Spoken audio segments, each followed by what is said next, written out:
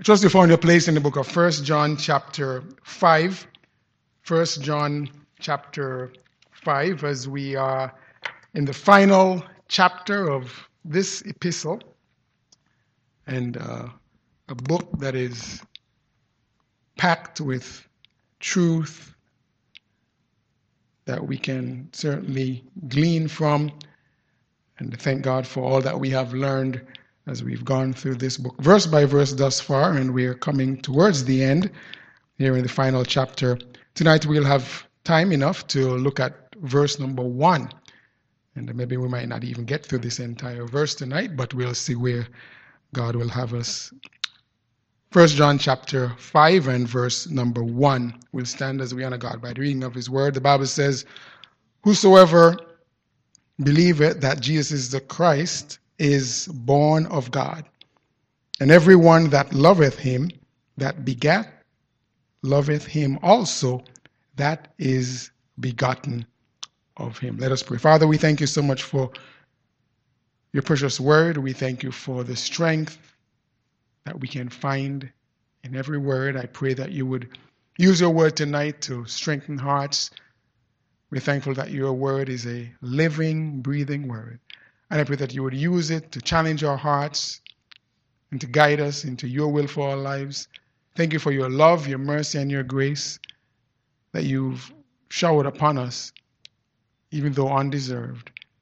And I pray that your love would continue to motivate our hearts to love you more and to love others as well.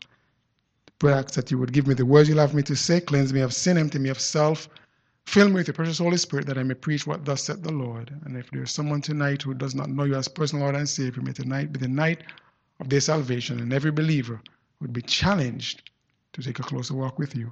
Have your divine way. In Jesus' name I pray. Amen. Thank you so much for standing. You may be seated. A young American engineer was sent to Ireland by his company to work in a new electronics plant. It was a 2-year assignment that he had accepted because it would enable him to earn enough to marry his longtime girlfriend. She had a job near her home in Tennessee, and their plan was to pool their resources and to put a down payment on a house when he returned. They corresponded often, but as the lonely weeks went by, she began expressing doubts that he was being true to her, exposed as he was to the beautiful Irish girls. The young engineer wrote back, declaring with some passion that he was paying absolutely no attention to the local girls. "I admit," he wrote, "that sometimes I'm tempted, but I fight it. I am keeping myself for you." In the next mail, the engineer received a package. It contained a note from his girl and a harmonica. "I'm sending this to you," she wrote, "so you can learn to play it and have something to take your mind off those girls." The engineer replied, "Thanks for the harmonica. I'm practicing on it every night and thinking of you." At the end of his 2-year stint, the engineer was transferred back to company headquarters. He took the first plane to Tennessee to be reunited with his girl. Her whole family was with her, but as he rushed forward to embrace her, she held up a restraining hand and said sternly, "Just hold on there a minute, Billy Bob. Before any serious kissing and hugging gets started here, let me hear you play that harmonica." I share this story tonight because evidence is important in making a claim if you intend to be convincing. Evidence, we understand very clearly, is foundational to cases in the court of law. But let me say here tonight that evidence is also important in making a claim that you are born again. The evidence in this case is not only to convince others of the truth of your claim, but it's also important to convince yourself that you are born again. My friends, it is vital to understand that salvation is a supernatural event that ought not to be taken lightly. Jesus in Matthew's Gospel, chapter 7 and verse 21 to 23, said these words, "Not everyone that saith unto me, Lord, Lord, shall enter into the kingdom of heaven, but he that doeth the will of my Father which is in heaven. Many will say to me in that day, Lord, Lord, have we not prophesied in thy name? And in thy name have we not cast out devils? And in thy name done many wonderful works? And then will I prophesy unto them, I never knew you. Depart from me, ye that work iniquity." I would submit to us tonight that these individuals are people who verily might have thought that they were saved. But notice what Jesus said to them. I never knew you. In other words, there was never a point where they even were in a relationship with God. He just never, ever knew them. My friend, it is important for you to know for yourself, beyond any shadow of a doubt, that I am a child of God. And the way to know is to have irrefutable evidence, irrefutable proof. We have been in the book of 1 John for well over a year, almost a year and a half now.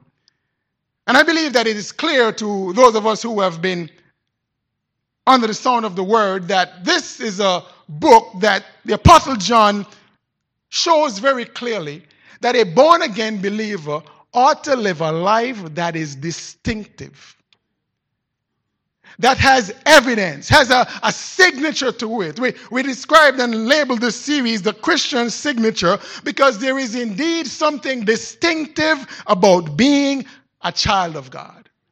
Something that's markedly noticeable to others, that they would stop and say, hey, you know what? That's a born-again believer. There's something different about that person. They look like Christ. They talk like him. They walk like him. And in this final chapter of 1 John, chapter 5, the Apostle John gives what I want to call some evidences, some proofs, if you will, of salvation. And I want each and every one of us, no matter how long you've been saved, to ensure that these proofs are evident in your life. And if there is any doubt that you are born again, get it right. Amen? And so we're going to spend, of course, several weeks in this chapter. But tonight, we're going to just take a look at verse number 1. And I want you to jot down, first of all, the first proof, the first evidence that you are a child of God. It's conversion through the Savior. Conversion through the Savior. Now, look at verse number 1. It says, whosoever believeth that Jesus is the Christ is what? Born of God. Now, I want you to notice some things about this conversion.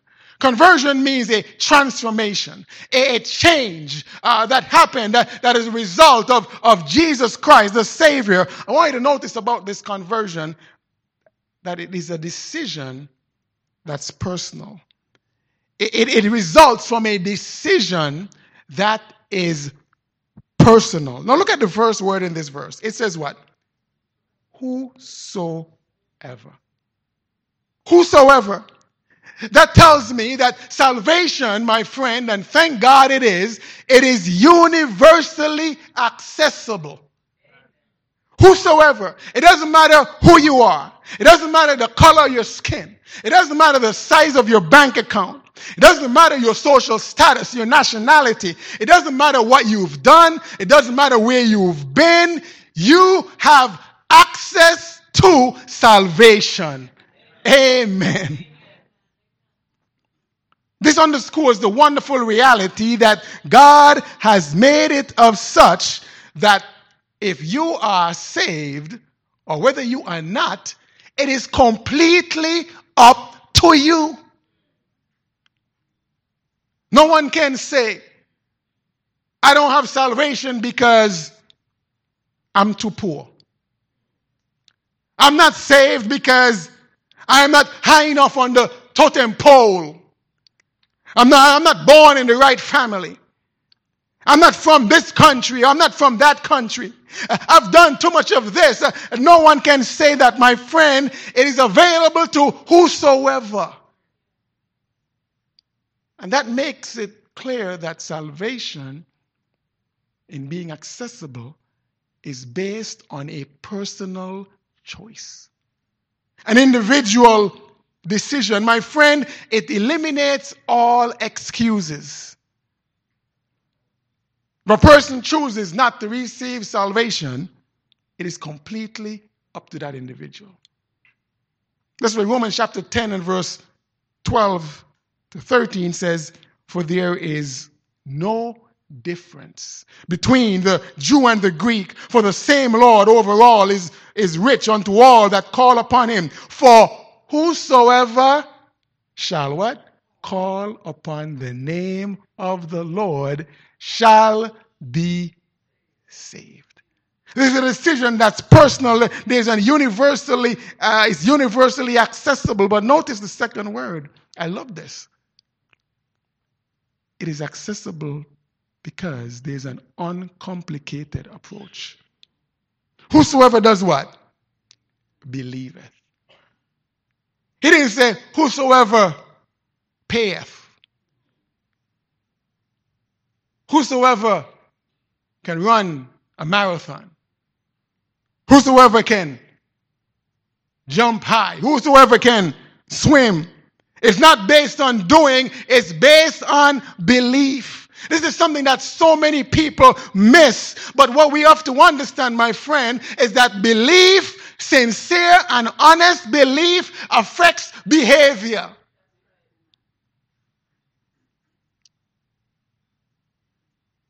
I was talking to a lady just today. We got into talking about salvation, and she said, boy, it's really hard to get to heaven, you know. Really, really hard.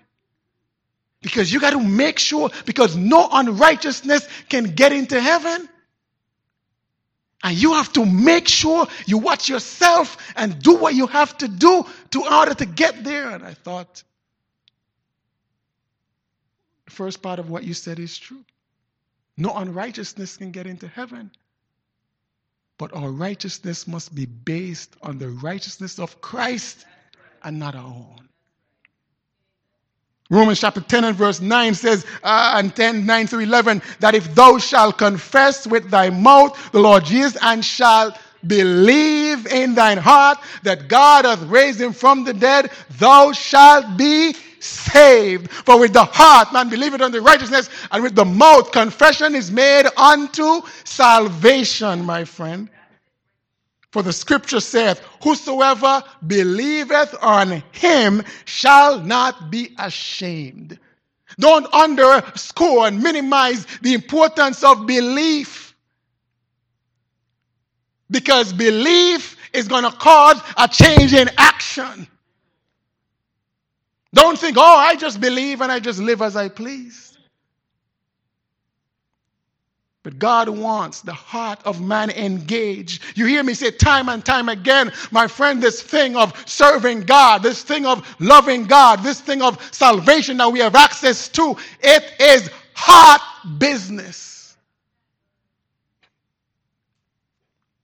And I say tonight to each and every person, if your heart has not been touched by the Savior, be afraid. Be very afraid. Young people, listen, older people alike, don't get into this religious routine. Don't figure, I got this thing down pat. I mean, I know what to do when this happens. I know what to do when that happens. Ensure that the God of the universe, through his salvation, through his shed blood on the rugged cross, that sacrifice has touched your heart.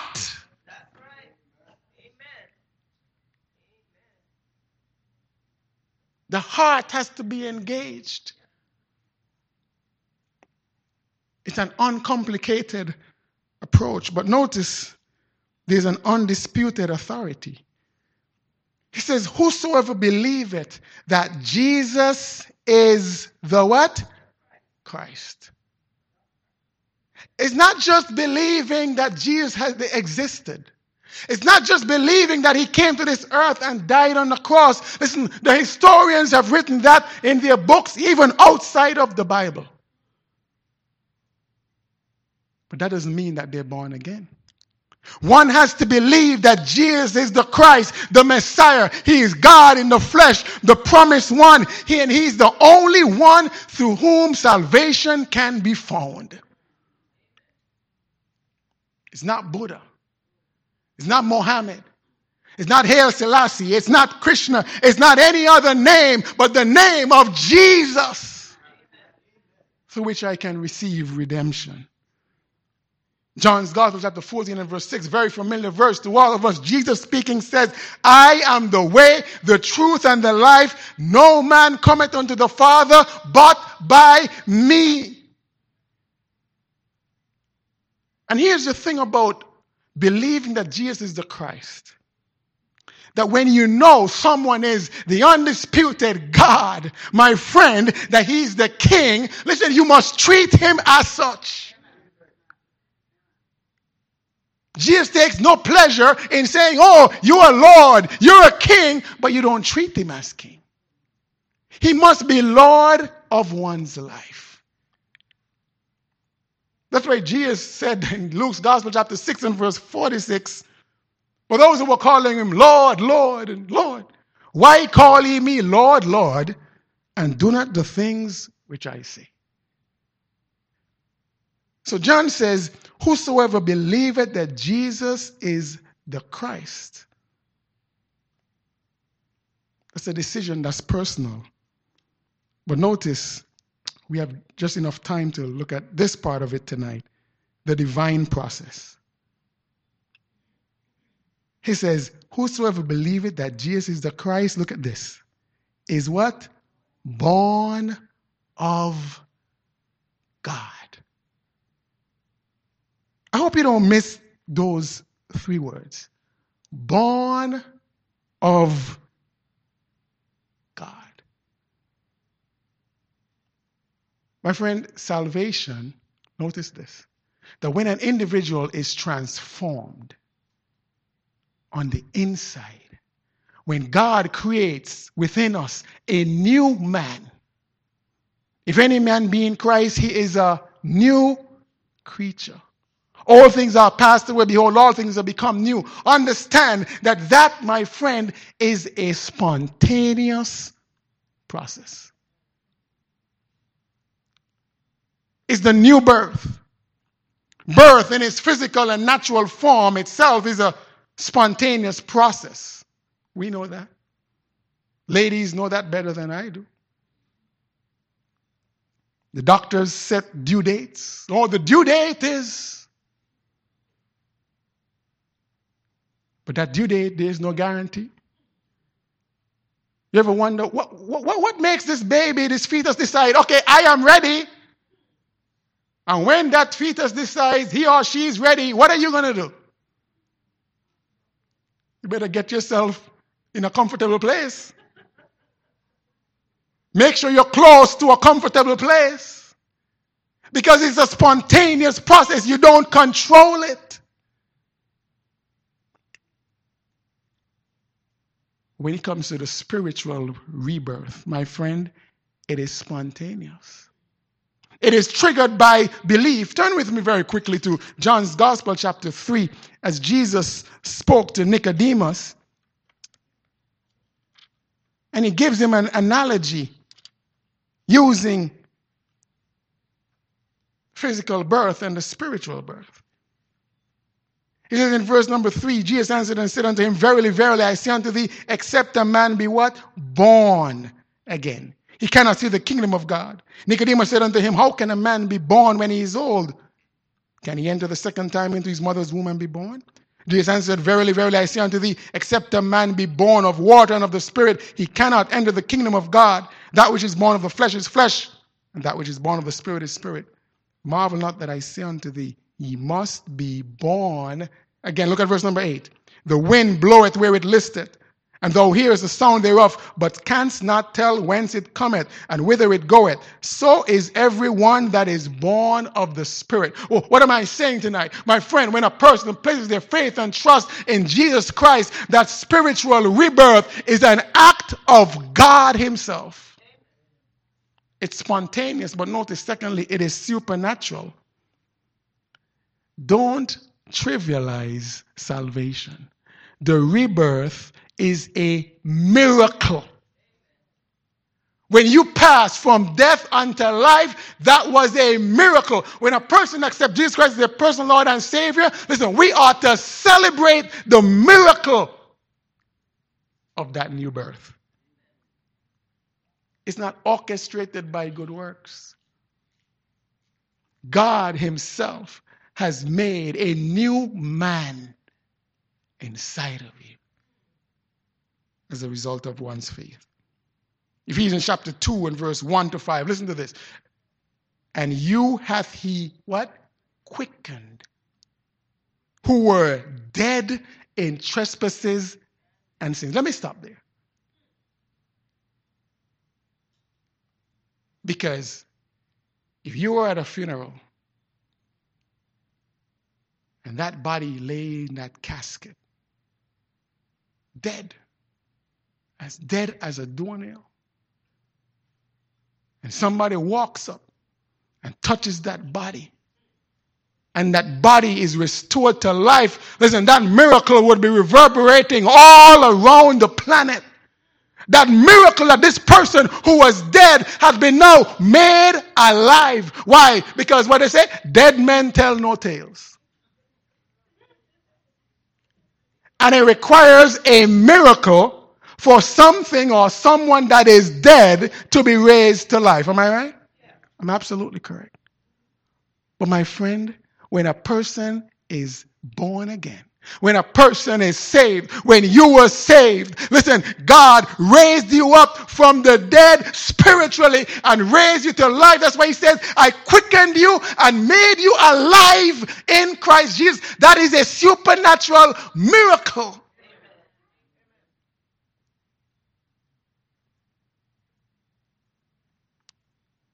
It says, wherein in time past ye walked according to the course of this world, according to the prince of the power of the air, that the spirit that worketh in the children of disobedience, among whom also we all had our conversation or manner of living in times past, in the lust of our flesh, fulfilling the desires of the flesh and of the mind, and were by nature the children of wrath, even as others.